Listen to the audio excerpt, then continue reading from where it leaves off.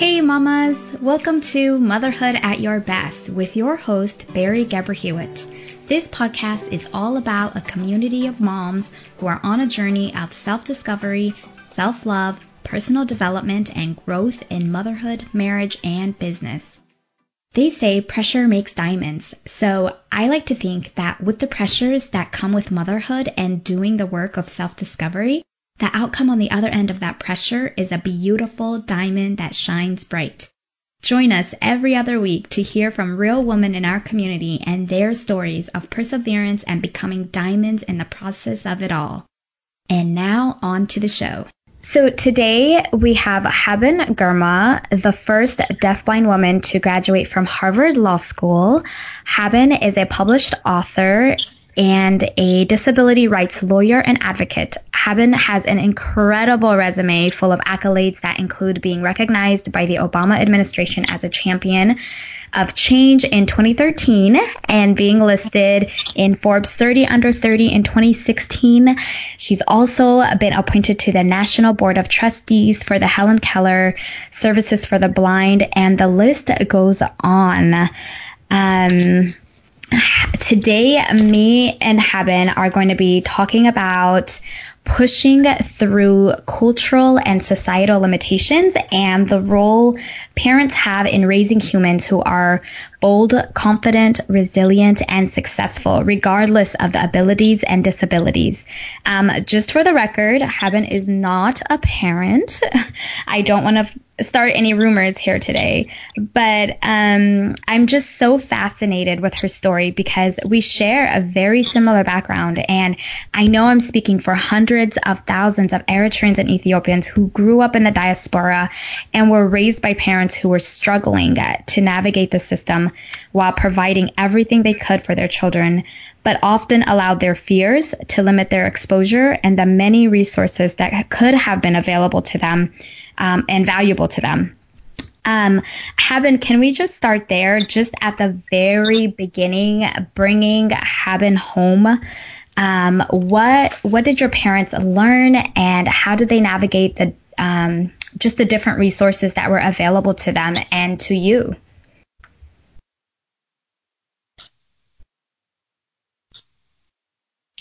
I was born and raised in Oakland, California, and it was probably around age 5, 6 that my parents learned that I have disabilities, deaf blindness, vision, and hearing loss. And we were fortunate to be in a community that had great services. Most of the United States does not have good services for students with disabilities. The Bay Area, particularly Oakland and Berkeley, have a long-standing history in the disability rights movement. So I immediately had services to learn Braille, learn how to use assistive technology, how to navigate my world. And ever since then, I've been using these skills, blindness skills, deafness skills, to navigate my world. That's awesome. So just by chance, you were born in a city that was known for this, for all those the resources that you had. Exactly. That's awesome. And just as a Habesha woman, an Eritrean woman, growing up in a culture that, I think just maybe universally, disability is seen or believed to be more tragic, or like I think in the Habesha culture is commonly known or believed that if parents or when parents have a child with disabilities, it's because of the parents' curse or some sort of sin that they may have had in their lives. So for that reason, in our culture, and I think maybe you already know this, there's a lot of shame around that. So the way that a person with disabilities is perceived, or maybe the opportunities that they have are very limited and very different. So like, what has been your experience in that culture? I know that in your book, you've traveled back to Eritrea and Ethiopia quite often. And so was the way that you were maybe approached or treated very different from the way that you were here and with your family here? So, the United States is very diverse. There are places here, there are people all over the U.S. who look at me with pity and feel that I don't belong and should be locked up and hidden from society. That exists here too. There are parts of Eritrean and Ethiopian culture that believe disability is shameful and a curse. And those attitudes are incredibly harmful and hurt people with disabilities. I want to move away from shame and work on creating disability pride. Everyone is different. Everyone has challenges and strengths. And families can choose to respect and embrace all of our humanity, including our challenges. And if there are barriers, remove the barriers, build ramps, learn sign language, provide books in Braille, build the community to be more inclusive. Yeah, that's amazing. I read in your book that you have a brother who had a very different experience than you did, as he didn't have the same resources that you had here. He didn't have in Eritrea. Have they caught up since then? I mean, I'm curious because I don't know what resources are available there, but are you aware of any resources or like what that society looks like now since your brother has grown up there?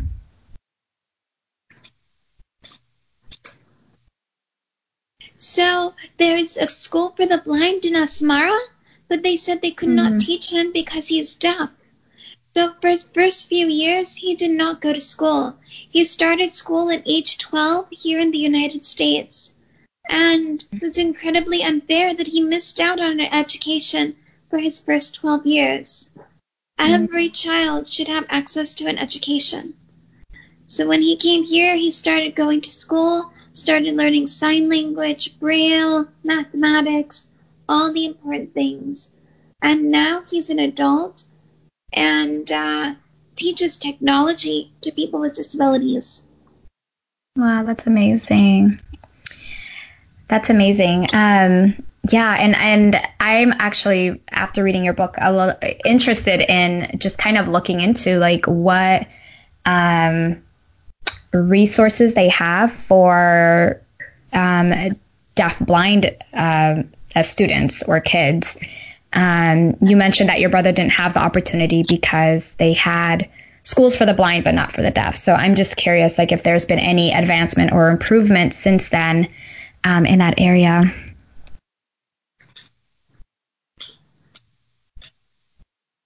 I have no idea, but it'd be a good question to ask the schools there in Eritrea and see if they now welcome students who are deafblind. Yeah, that's very fascinating. So you have, you've had such an amazing, you've had amazing exposure to resources, trainings, and programs over your childhood and early adulthood that have equipped you with the skills and interpersonal skills that you have today. One of the things that I keep thinking about is, wow, like for parents who are trying to navigate a new system and, a lot of times for our parents, there's that level of fear of a new culture and a new society. So that what that translates to is restrictions and strict rules.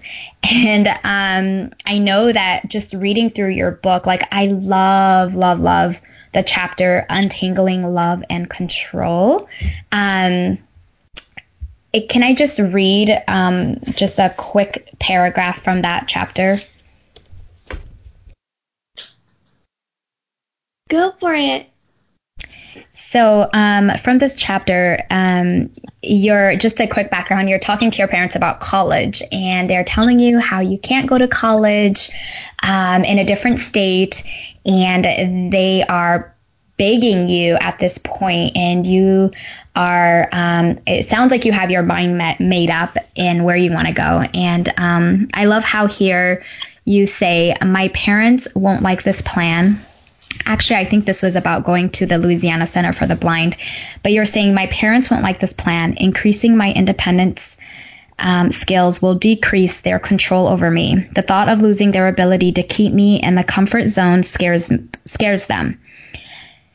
To their credit, they do give me more freedom than most parents of kids with disabilities. Many parents would never permit a disabled daughter to travel to Mali. I'm blessed to have parents who love me and work hard to provide a home for us. My gratitude exists alongside the persistent pounding of my heart to go, go, go. Go because dancing fills me with joy, unlike sitting safely on the sidelines. Go even though it means nights of crying myself to sleep. Go because the stories of my family compel me to reach for the grand unknown in all its hope-filled glory. My parents will understand in the end. We can disentangle control from love. I'll convince them to let me attend this training center in Louisiana. At least I'm not going to New Zealand. Not yet anyway. But I read this part and I was just thinking about, oh my gosh, like, it's so familiar in regards to my own story as growing up as an Eritrean woman who had strict boundaries and rules that were cultural, but also imposed, like I said, by their fears. And I think a lot of times in your book, especially at that part, I think Heaven had like way more freedoms than I did as an Eritrean woman at that age, at least. And I was just curious, like, has anyone ever told you that before? I'm just curious to know, like, your dynamic and like relationship with your parents. Like, you were such a persistent advocate for yourself. In boldness and in confidence and like asking for what you wanted and being persistent with it. I just wanted to know, like, where did that come from? Like, is it just being Heaven? Is it the way that you were raised? Have you heard that from anyone else? Like, I don't know if it's similar with like, you know, your sister or other family members that you may have and grew up around you. So I learned very quickly that I could not do things the way my parents do things. They're sighted and hearing. I'm deafblind. Maybe if I were sighted and hearing, I would have been less of an advocate because I could just follow in my parents' footsteps. But because they could see and hear and I can't, I could not follow their footsteps. Every single thing. How to cook, how to clean, how to communicate.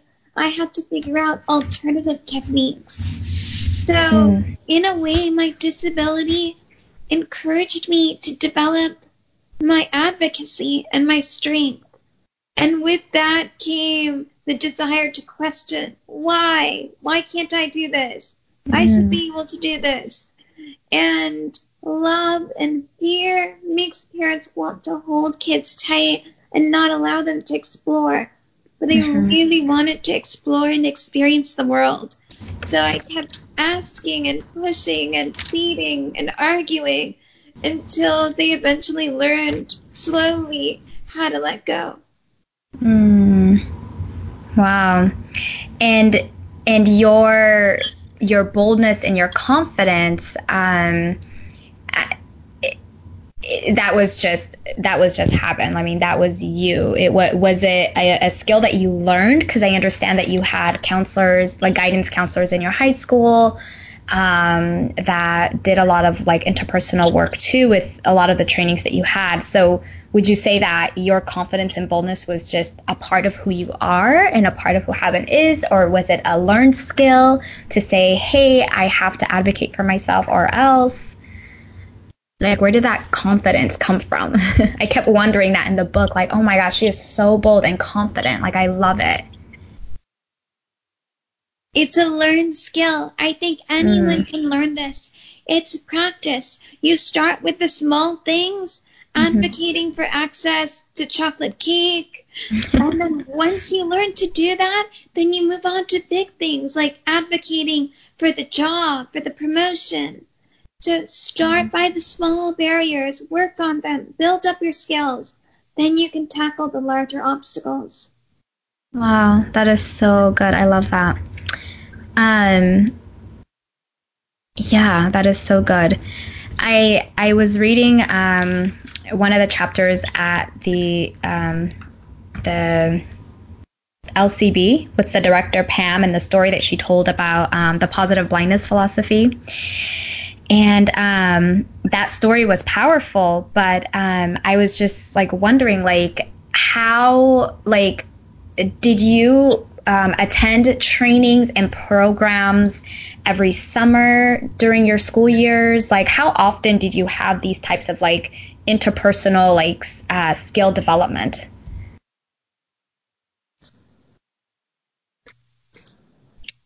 After high school, I went to a training center for the blind to focus on blindness skills. I wanted to be able to go to college and not worry, how would a blind person do this or that? So I spent the summer before college focusing entirely on blindness so I could learn all those skills, and then I wouldn't have to worry about it for the rest of my life. It's not something I did every summer, just that specific summer. But also, starting in first grade, I received basic blindness training at school. I attended mainstream public schools with non-disabled students. And for 1 hour each day, we would focus on blindness skills, braille, keen travel, that sort of thing. That's awesome. What was your parents' did your parents decide to send you to a regular school versus a school for the blind, or was it just the only option that you had in that district? We were very privileged to have that choice. So there was a blind school very close by, and there were mainstream regular public schools nearby. So my parents could choose. And they were able to assess that I would have more opportunities at the mainstream school. And they were right. I had way more opportunities at the mainstream school. In general, mainstreaming gives the child access to real world type skills, because the real world is diverse. You have disabled and non-disabled people in the real world. The segregated schools do not give you that experience. So I feel like you miss out on those opportunities. I do need to add, though, that there are places in the U.S. where the mainstream schools do such a terrible job providing access for students with disabilities that the students actually get more access at the specialized schools compared to the mainstream schools. So it depends. It's a case by case thing. Yeah. I love how you say, even I think you were in your senior year, you said in your book, you said somehow, some way, I'm going to create a community of people who believe that disability itself is not a barrier. The biggest barriers are social, physical, and digital.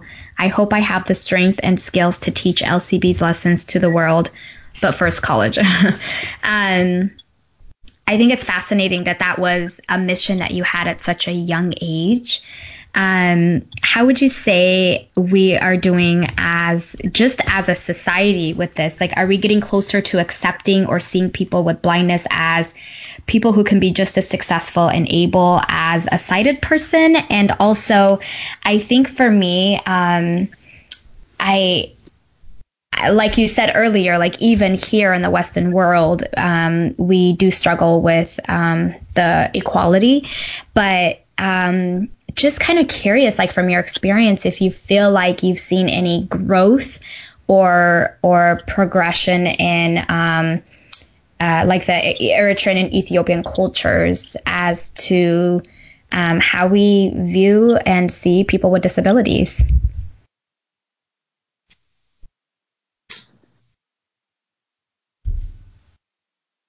I feel like there's so much work that still needs to be done. There's still lack of opportunities. There's still shame. Shame is the biggest thing because it keeps people from trying to create opportunities.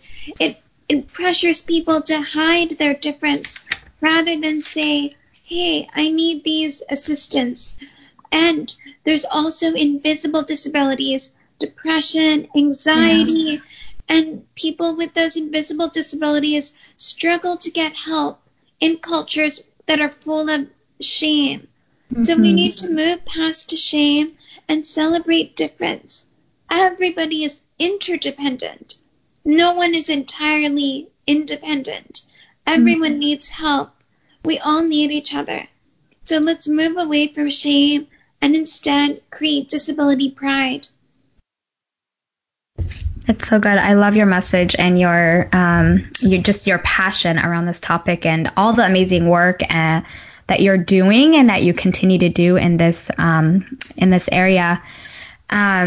So I was wondering, so you've been on, like I said, you've been on a mission to transform or influence the digital world, just more specifically, and its ability to make technology accessible to people with disabilities. And you also talk a lot about the workplace and how they can make their workplace more accessible to people with all abilities and disabilities. And what are you, or can you tell us about what you're doing in the digital space today and what you're working on?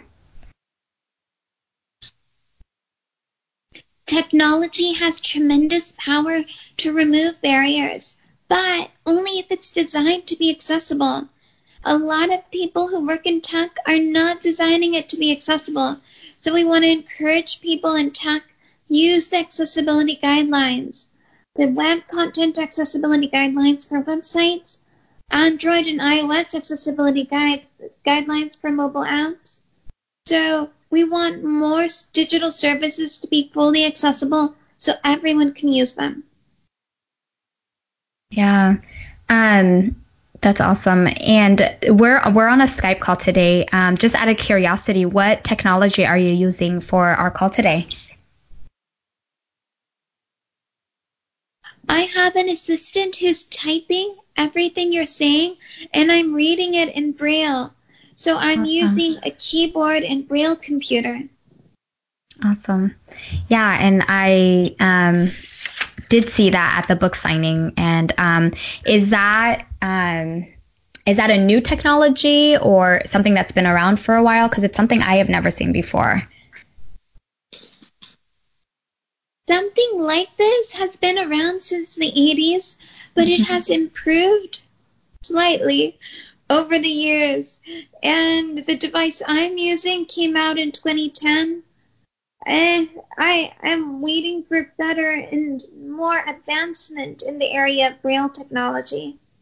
That's so awesome. So real quick, I did forget to ask you one question. I wanted to know, every time I read your chapters and interactions back home in Eritrea or Ethiopia, I'm always taken back, like your ability to just captivate. Your writing is just phenomenal. Like you're a captivating writer and speaker. And I was just thinking, like, I can smell and literally feel everything around me that you're describing back home. So hats off to you on doing that and being able to bring back those memories for me, because it's been a long time and I felt like I was right there with you.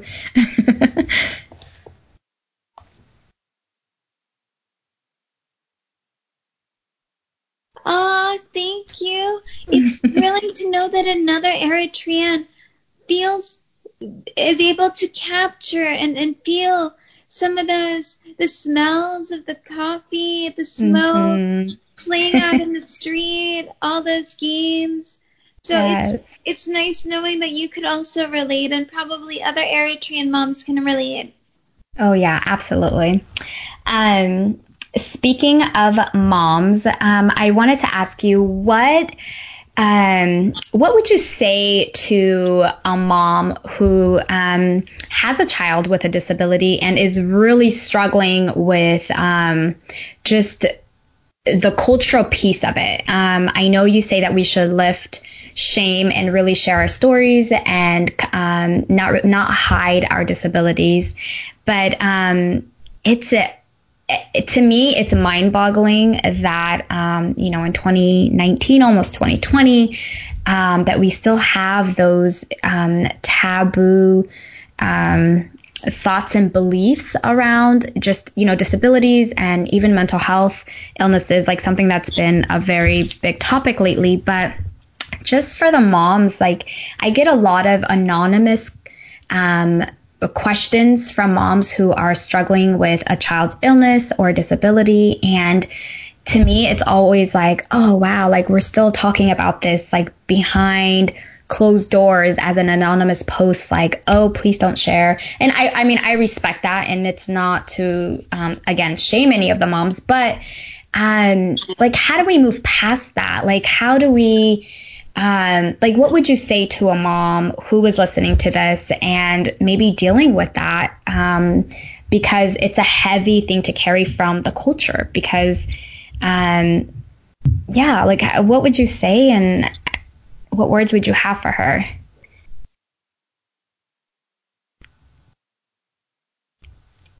The child, so most of us with disabilities are often the only one with a disability in our families.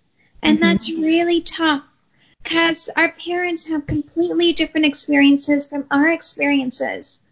And one way you can help the child not feel alone and decrease the stigma is to learn alongside your child as much as possible.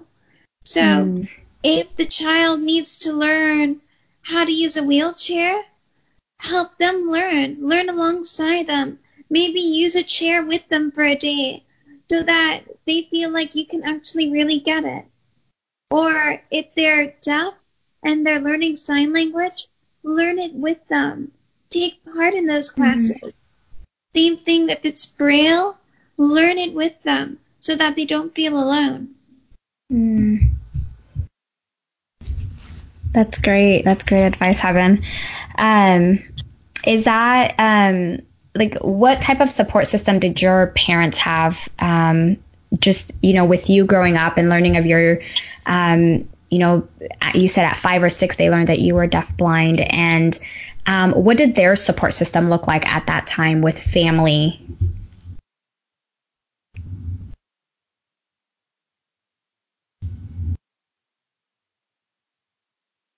I think for the most part, my family tried to treat me like a non-disabled child.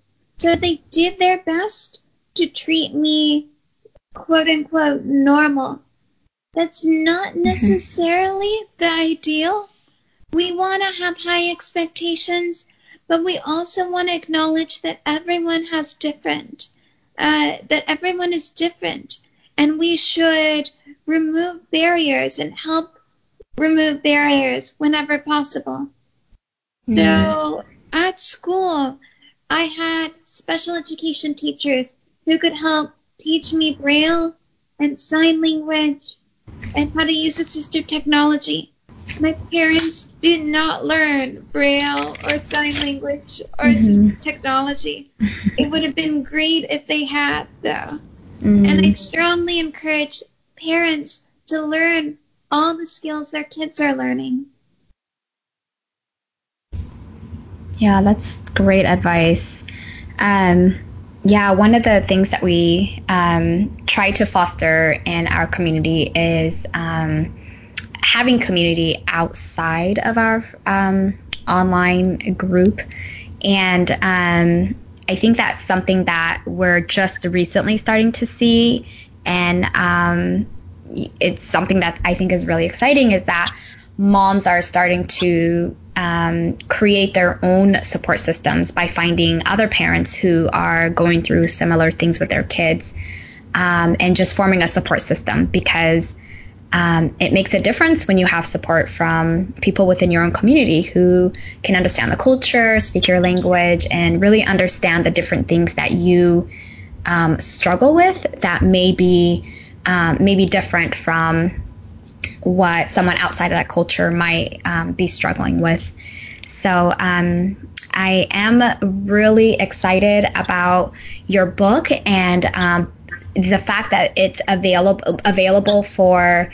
I think it's honestly like I think it's more than just a book about a blind woman's journey, but a book about strength, resilience, hope, confidence, and the journey of an incredible young woman who's faced the limitations that were placed on her over and over again, and how you defied those boundaries and broke free to be the successful woman that you are today. And I like to take apart just what I've learned from the book and how I could apply that to my parenting. And honestly, it's a lot. It's, just remembering, like you said, like we're all different. And then just even like, in the sense of like looking at our kids, like they're all different. They have their own strengths and weaknesses, and learning those and treating them accordingly, but also focusing on and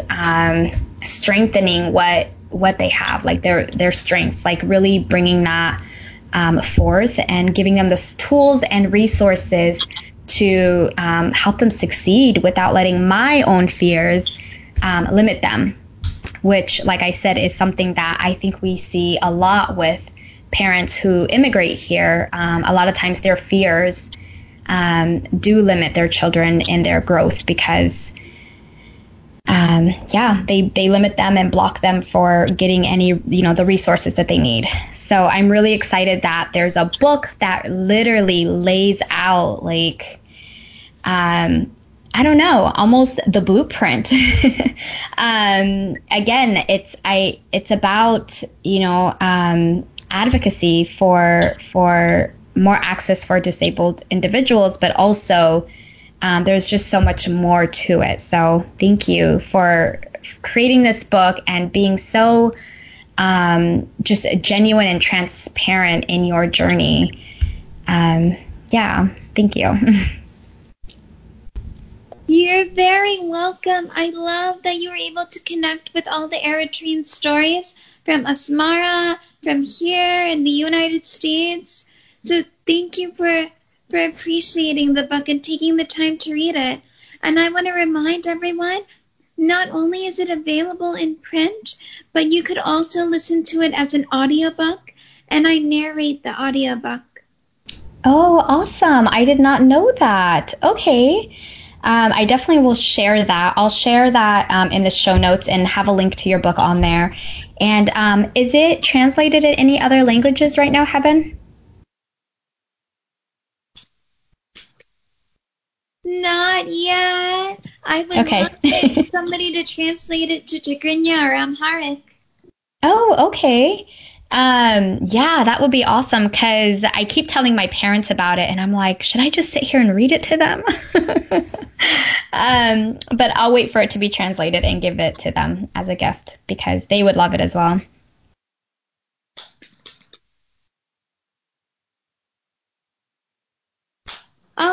Thank you. I appreciate that, Barry. Of course. So last question, Heaven. I know you're super busy, especially now, promoting your new book. I know that you're touring right now, so I can only imagine how busy you are. But one thing we focus on in our community is self-care. And I just wanted to ask, what does Heaven do for self-care? And how do you unwind and relax in between book tours or maybe while you're on your book tours?